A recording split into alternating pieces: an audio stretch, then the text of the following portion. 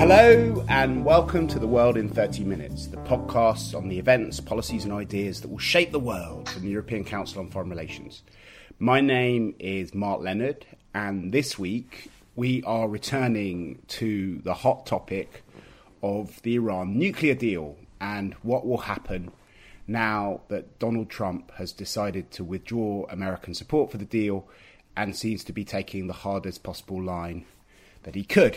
To help me make sense of this and to work out what Europe should do, I'm joined by Eli Geremia, who's a senior policy fellow on ECFR's MENA programme, is our lead analyst on Iran, and has recently written a very interesting piece on our website, which is subtitled, "After Trump's Iran Decision, Time for Europe to Step Up." So, Eli, should we just start with where we're at now? What has Trump decided to do? How much do we know about his decision-making process and what it means for the ability of Europeans and others to keep the Iran nuclear deal alive? Sure. So, as an explainer, on Tuesday of this week, so a few days in advance of the 12th of May deadline, Trump actually caught a lot of people by surprise with an early announcement regarding the Iran nuclear deal. And again, I think surprised people with a very hard exit, or what you would also call a kind of hard violation of the nuclear deal with respect to US obligations, by essentially saying that not only is the United States fully exiting the nuclear deal, but they are also going to be reimposing all of the sanctions that were eased under the nuclear deal, and with a promise to actually introduce the most extensive sanctions mechanism on Iran going forward. And so this, some people had been thinking in advance of his decision that after the visit of President Macron, it was clear that President Trump was going to backtrack from the nuclear deal, given the signals that we had from the French president after his visit. But I think that the degree and the extent to which he decided to pull the plug on US participation was quite surprising. In a way, actually, this has kind of made things more clear-cut, and from a European position made things more clear, because it's no longer the US keeping the deal in limbo phase or keeping this unpredictability around whether the US is in or out. The US president has clearly acted on his promise to renege on US commitments in the deal, and that's where we are today. So we've seen pictures on the television of flags being burnt in the Iranian parliament, but so far the Iranian government has been relatively measured in its response. Can you say a bit more about how Tehran is reacting and what the debate within Iranian political circles is? So from the government side, there was clearly a very well coordinated and quick response with a televised message by President Rouhani, within half an hour of Trump's announcement, to essentially say that Iran is going to be patient for a matter of weeks while negotiations are underway between Iran and other parties to the deal, and particularly here, the Europeans. Iran's supreme leader also followed up with a message to say that Iran is going to see whether the deal can continue to satisfy Iran's economic and security interests, and as part of that, they're really looking at the Europeans here and what kind of a package that can be provided by them that is enough to keep them going on their side of the nuclear deal. So that's the official government line. But obviously, in the same way that the nuclear deal was subject to very heated debate inside of the US, there were also opposing views on whether Iran should have signed the deal in the first place or not inside Iran. And the government's opposition groups, which are mostly the ultra-conservatives, or as we call them sometimes in the West, the hardliners, were always opposed to these negotiations and kind of took the poison pill, shall we say, in 2015 when the deal was signed. And so in Parliament, those very figures that opposed the deal actually set fire not just to the American flag, but also to the text of the nuclear deal. Now, obviously, this was a small group that did this, but we've seen this kind of backlash from Iranian very conservative news outlets to basically have a big "I told you so" in their headlines, to say that the government made a huge mistake in trusting America, and that they've been vindicated, that you really can't cut a deal with the United States. So what do you think that, from the perspective of President Rouhani and Zarif and the other people who've put a lot of their political authority on the line by signing up to the JCPOA, the Joint Comprehensive Plan of Action, which is how the Iran nuclear deal was called, what would they need in order to prevent things escalating and, the hardliners reasserting control over the nuclear dossier? Well, I think we're going to see a very stepped up engagement between the E3 governments who are parties to this deal, the EU and also Iran. I believe that there is going to be a foreign ministerial meeting between them all early next week, possibly on Monday. And I think that there's going to be a lot of discussions about what Europe can deliver given the extent of US secondary sanctions. So these are sanctions that affect non-US companies, so effectively European companies that are going to be engaged in business with Iran. To what extent these can still continue to provide Iran at least some limited economic benefits in return for the Iranian side continuing to fulfill its restraints and constraints on its nuclear program. Now, these are going to, I think, be very difficult and challenging conversations to have, precisely because President Trump and his administration, at least this week in their messaging with briefings, have indicated that they are going to lead a kind of hard implementation and enforcement of these U.S. secondary sanctions.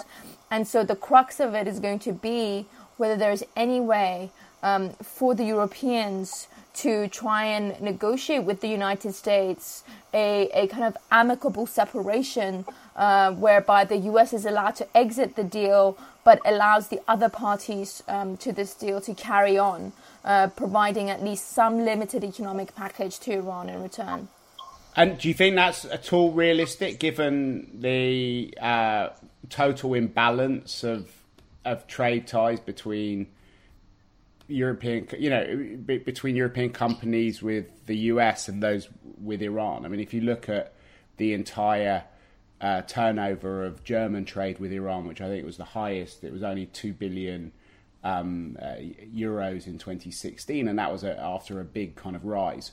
And that compares with with hundreds of billions with the US.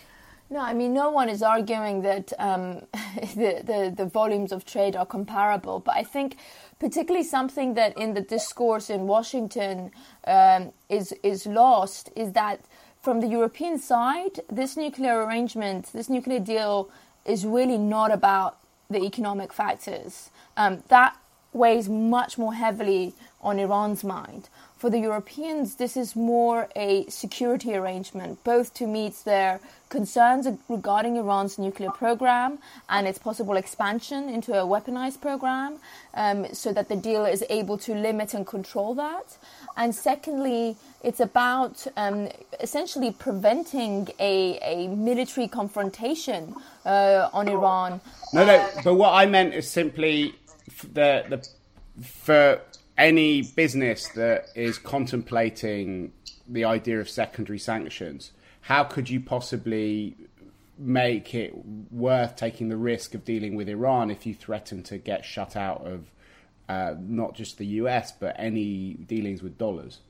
No, sure. I mean, I'm just trying to give this explainer to flesh out why the Europeans need to make this critical decision. So they need to essentially come to a foreign policy, security-based decision about what extent and how far they're willing to go to salvage this nuclear deal, which will require coming to some sort of an arrangement with the United States on US secondary sanctions that in ways that ring-fence their companies. Now, from a company perspective, and over the last year, I've been speaking to a number of European multinationals that have interests in both the United States and Iran.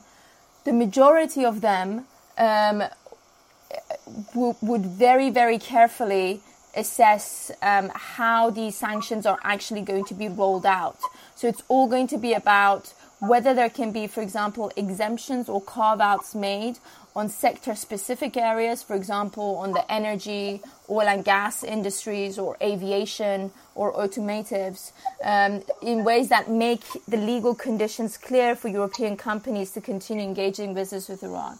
But actually, in my view, for a number of European companies that already have moved into Iran, the sanctions, the secondary sanctions issue is not so much a direct threat to their own business, but the main problem is the issue of banking and financing, which is creating a lot of problems given the extent to which European commercial banks are integrated into the US market. So for the big European companies, the bigger question is how do they secure financing and payment banking lines with Iran to allow this trade to go through. Okay, so if we sort of look at what's going on now, I mean, we talked in a podcast quite recently with you and Nasser Hadian and Eli Goldenberg about what could be done to try and influence America and to try and stop Trump from doing this deal. And part of the logic there was about taking seriously the concerns that Trump had raised about the deal and trying to flank it with a kind of wider package. The experience of the last couple of days shows that it didn't work particularly well, this strategy of engagement. There wasn't much attention paid to European interests and needs in the way that Trump handled his decision and certainly the way that he announced it.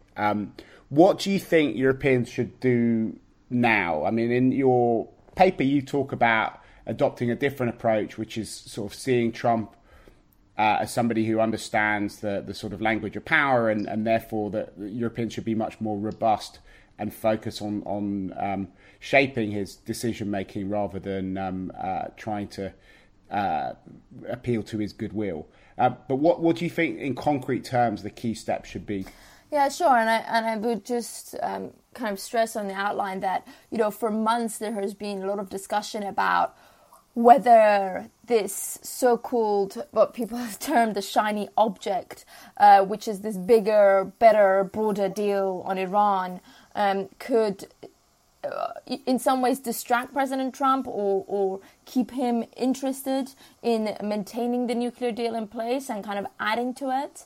I'd always been skeptic, but I thought it was worth trying, and I think the Europeans made a genuine and sincere attempt to do that. But I think that some of our negotiating tactics have I think failed to essentially speak, as you say, the language of power to President Trump in ways that could be convincing. And so going forward, I think that in the negotiations with the United States, I think that the Europeans need to be much more robust and firm. So here are a couple of concrete ideas based on this. So the European leaders are going to be meeting next week, and we already know, and there's been lots of reports that their response on Trump's decision to exit the nuclear deal is going to be a big topic of discussion in Sofia. So part of this is going to have to be a unanimous and public essentially separation with the United States on its decision to exit the deal. I mean, already we've had a unanimous EU 28 statement of regret regarding the decision. But I think we can go a bit more in our language regarding the fact that this approach of trying to essentially bring Europeans on board through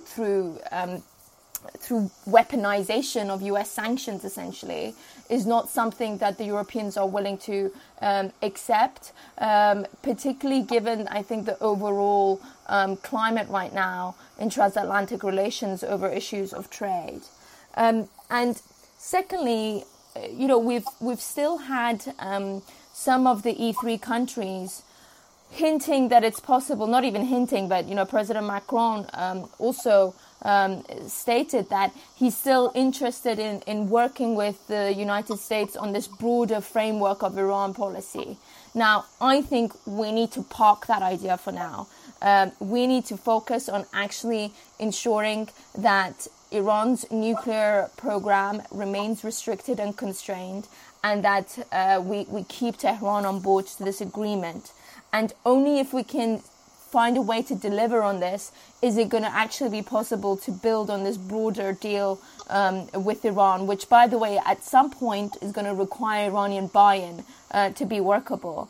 And so in our discussions with the United States, my suggestion has been that we park this kind of add-on agreement or supplemental agreement until and unless the Trump administration essentially agrees to minimize or limit how it's going to enforce its US secondary sanctions against European companies that are going to be doing business with Iran in order to fulfill European side of the commitments under the nuclear deal. And I think third, a really important thing is, and I've been warning about this, in the process of wooing President Trump over the last few months, I think we have risked our influence with Tehran because of a real communication gap that has been emerging, with Iran essentially kept outside of these negotiations between the US and the E3, with very limited insight into the mechanics of those. And so I think that we need to shore up some confidence in Tehran that when we say Europe is going to stay committed to this deal, that we're serious, both from a political stance, but also in terms of willing to take action on that front. So I think it's a real positive that there's going to be a foreign ministerial meeting quite immediately following this decision.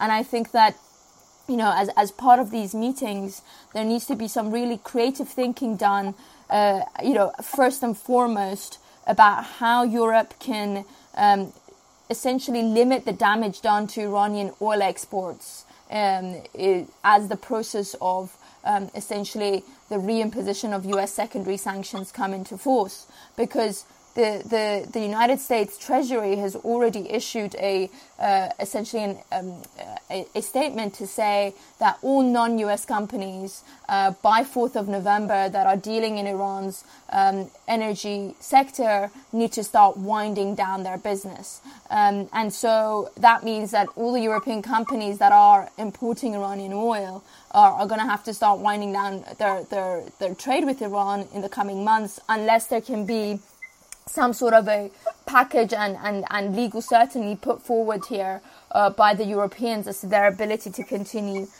going forward. And how could that work? Yeah, so that takes me on to my next point, which is essentially within the European Union, we need to start formulating essentially clear legal conditions for some strategic sectors of trade with Iran.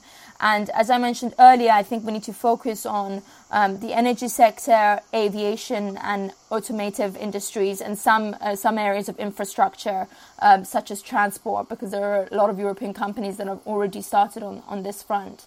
And by the way, these deals in these areas are also seen as the kind of parameters of success for the nuclear deal and its ongoing survival. So I think being able to find ways to actually allow some of these deals to keep alive, at least, and keep them ticking is important. So as the first thing, I think the Europeans need to try and come to this so-called amicable separation with the United States. And we have previously had examples where US sanctions policy has conflicted with European policy, and Europeans have been successful in getting exemptions and waivers and carve-outs from the US administration for both their companies, but also countries, and then also across sectors. Now, I think this, given the critical aspect that affects all European countries and companies, this needs to be very much a pan-European effort that's led by the E3 and the European Union. Critically, the European Union needs to be involved in this to ensure that there is some sort of a cross-sectorial exemption being given, particularly on, as I said, on the kind of ensuring that oil exports from Iran can continue.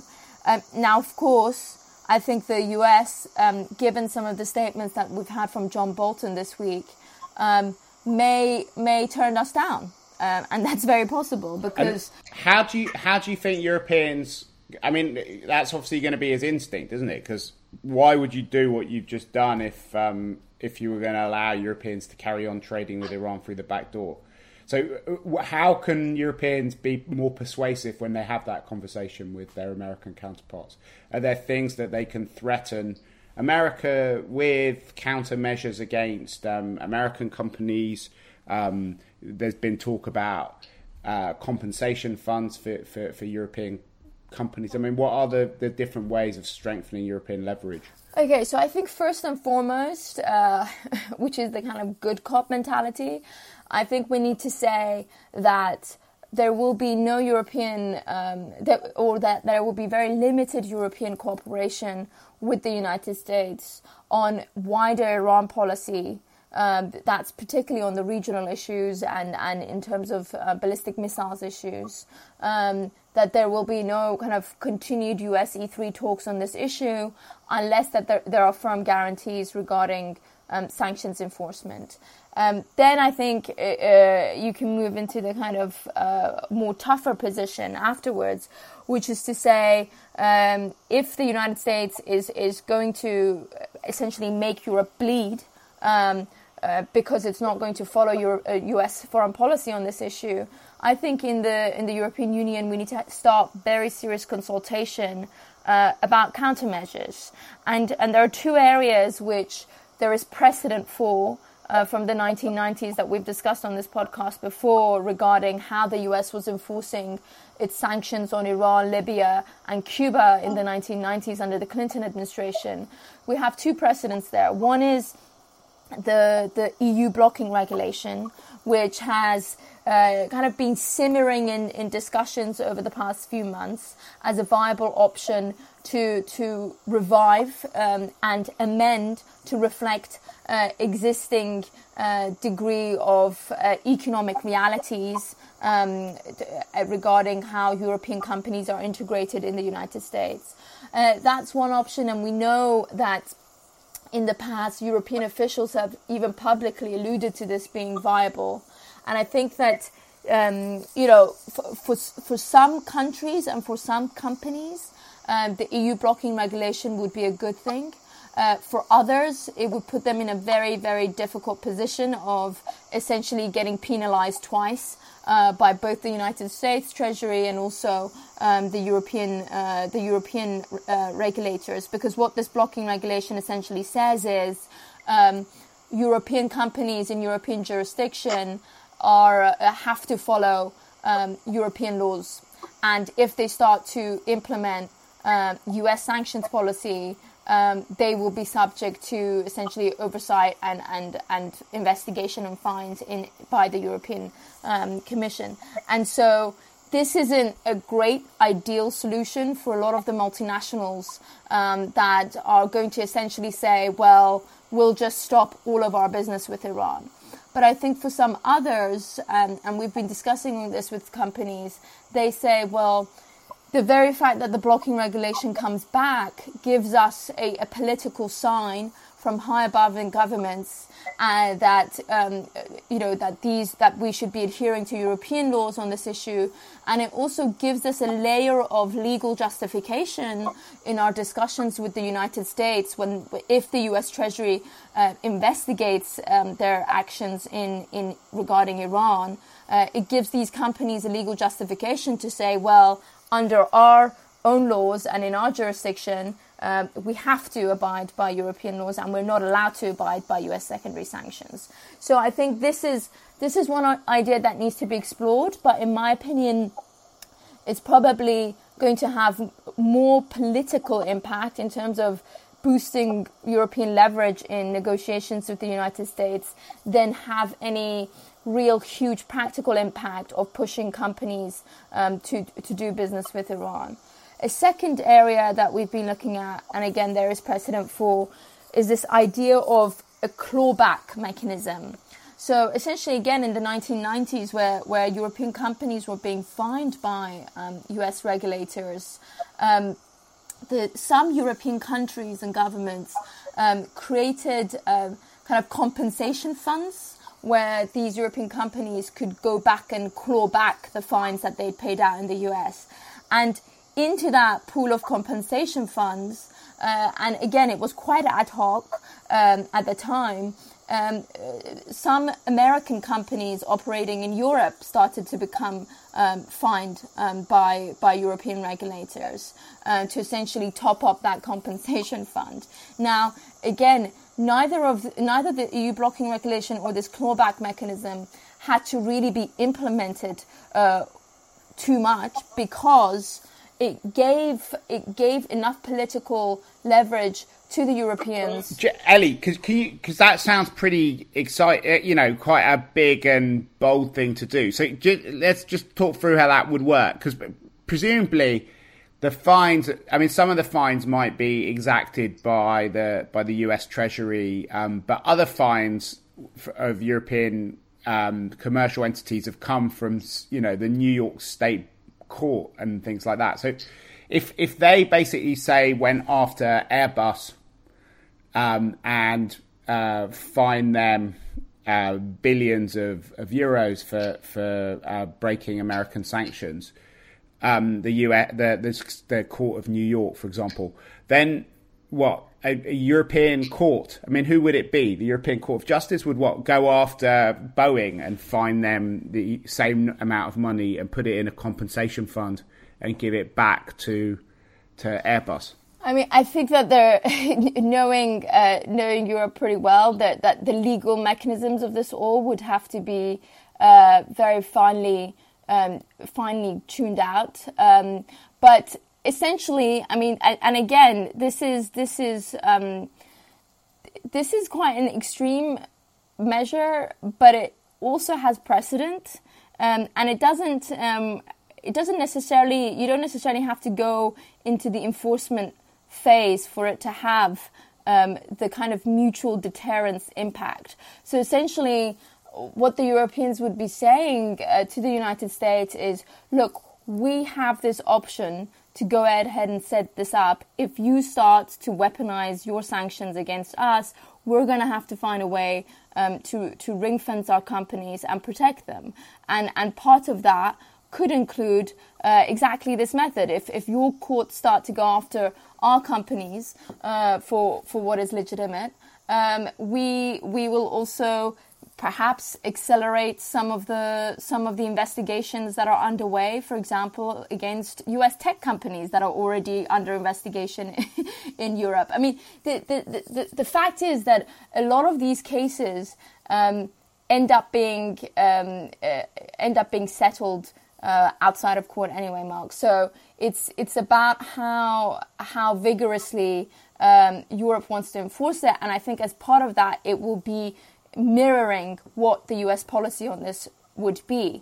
But I think that the key part of this is that the very political consultations on this being a viable option creates that kind of political leverage in negotiations with the United States to say to the Americans, let's avoid getting to this very messy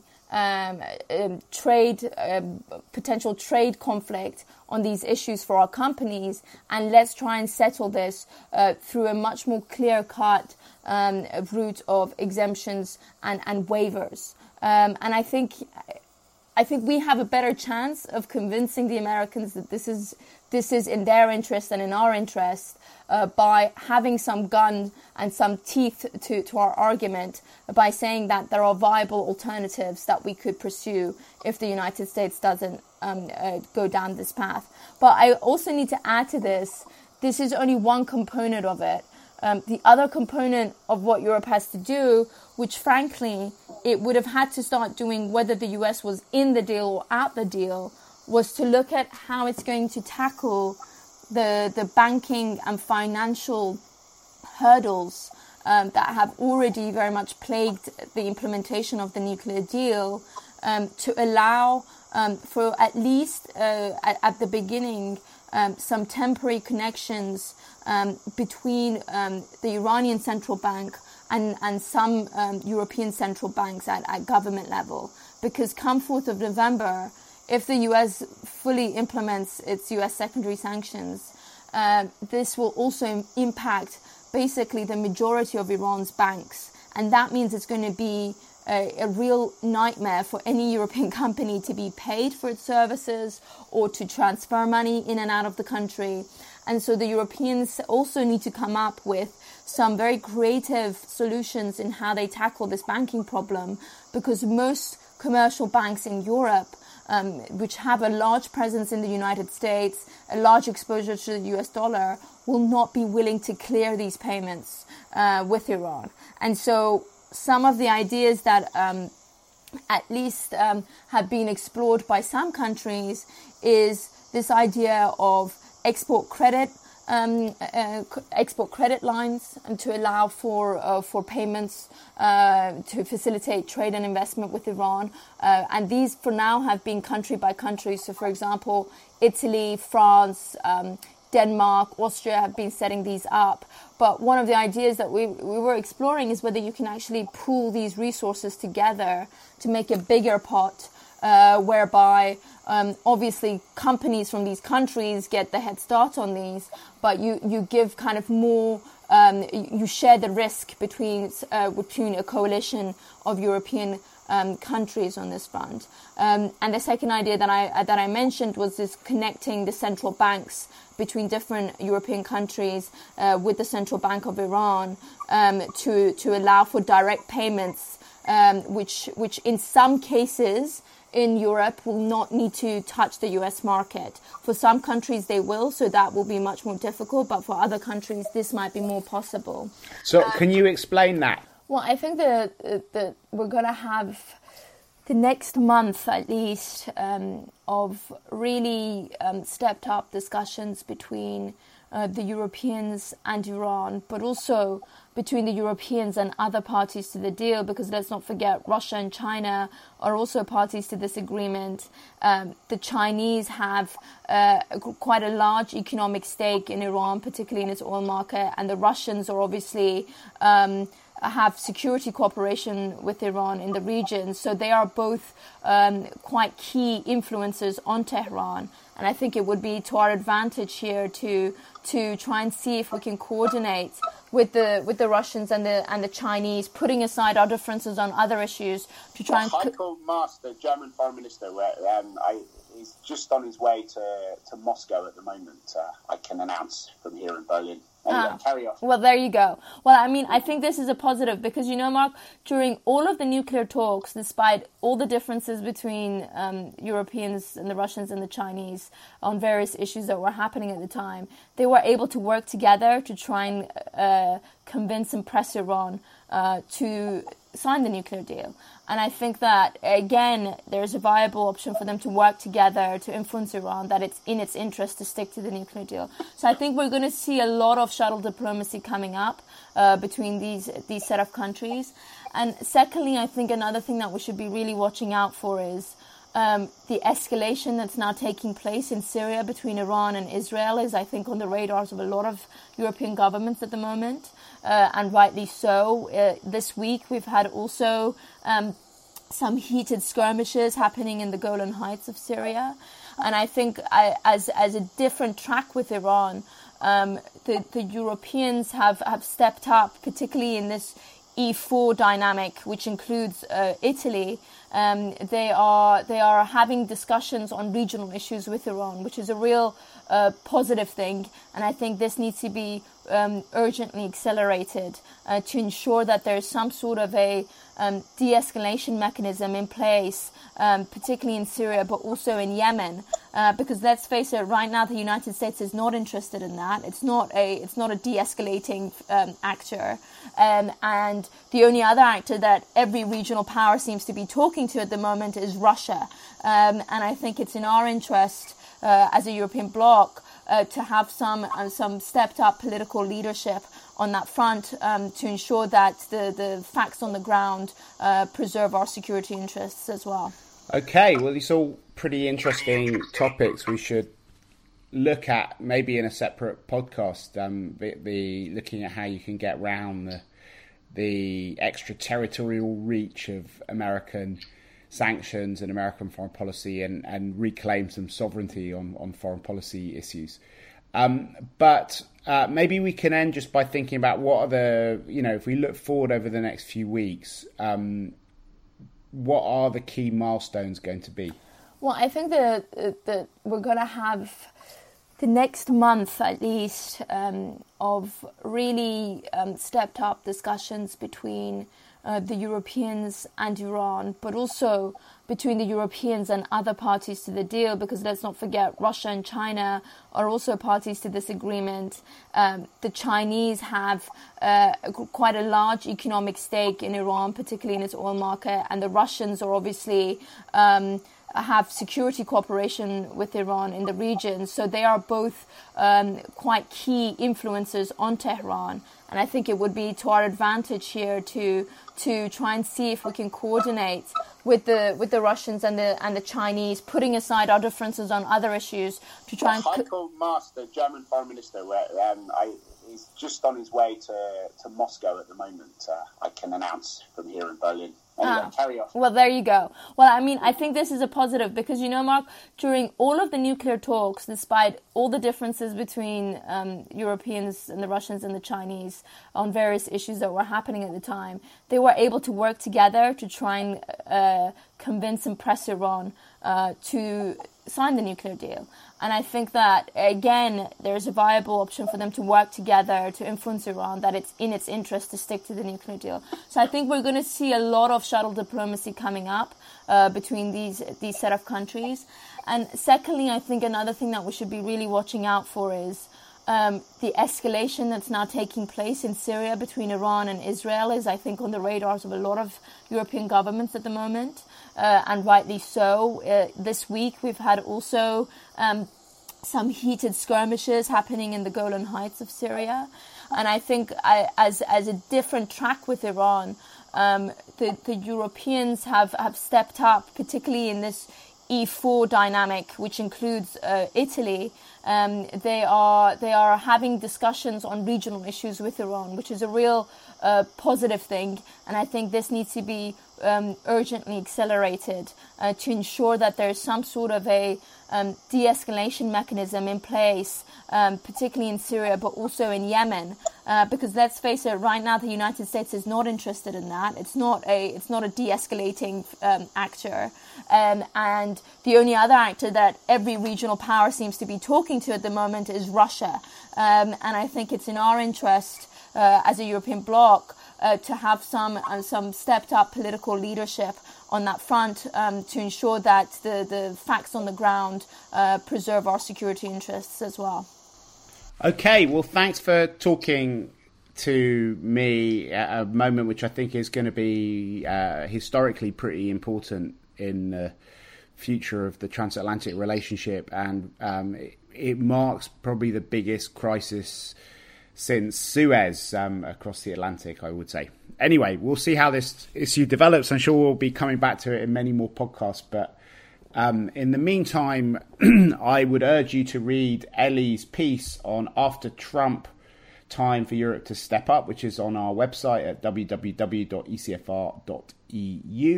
If you've enjoyed listening to the podcast, please make sure you let your friends and family and other acquaintances know about it by tweeting about it, writing about it on your Facebook page or ours, but above all, going to the ratings and reviews page on whatever platform you're using to listen to this podcast and giving us a rating, and a great rating, I hope, and a review. But for now, from Ellie Gerenmeyer, myself, Mark Leonard, it's goodbye. The researcher of ECFR's podcast is Jonathan Hackenbroich, and our editor is Katharina Botel-Azinaro.